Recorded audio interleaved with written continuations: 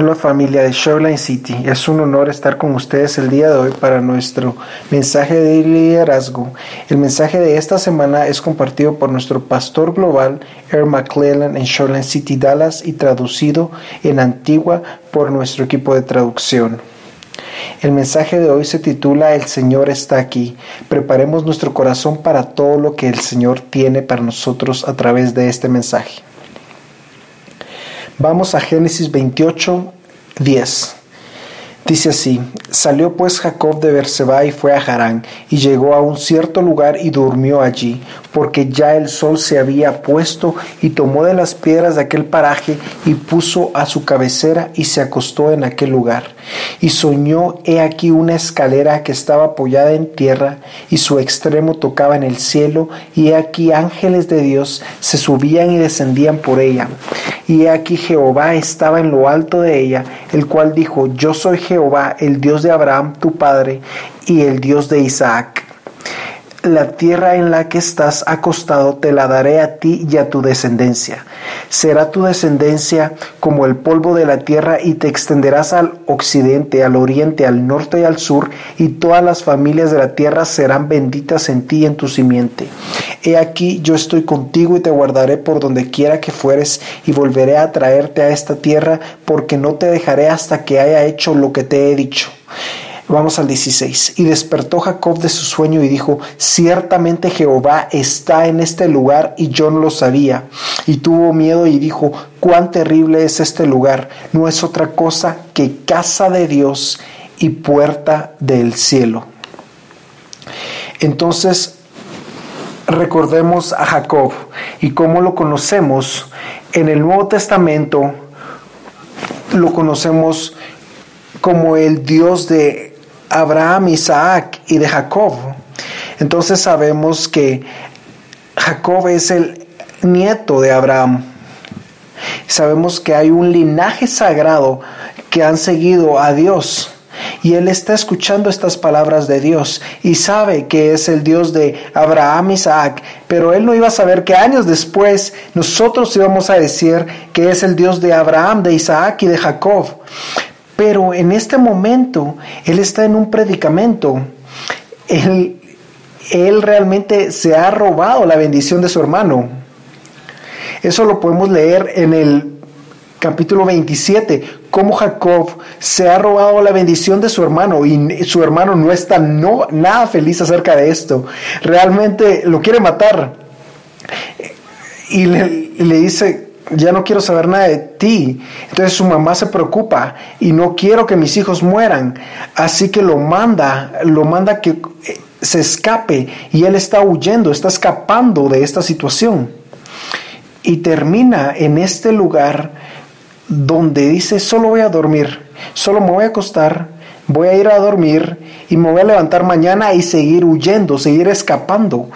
Pero después tiene este momento con Dios y se levanta y dice: oh mi Dios, estoy seguro de que Dios está en este lugar, y que no estaba yo al tanto de esto, no me daba cuenta de esto. Estaba pensando acerca de cómo escucho a muchas personas en el trabajo, con sus familias, en las situaciones que están pasando, incluso en los equipos que están, y dicen: no entiendo por qué Dios no está aquí. Él no está haciendo nada por mí. Pero me pregunto si realmente Dios está ahí y simplemente no te estás dando cuenta de ello. Este es el primer punto. De lo que estás huyendo puede bloquear las bendiciones en las que estás parado.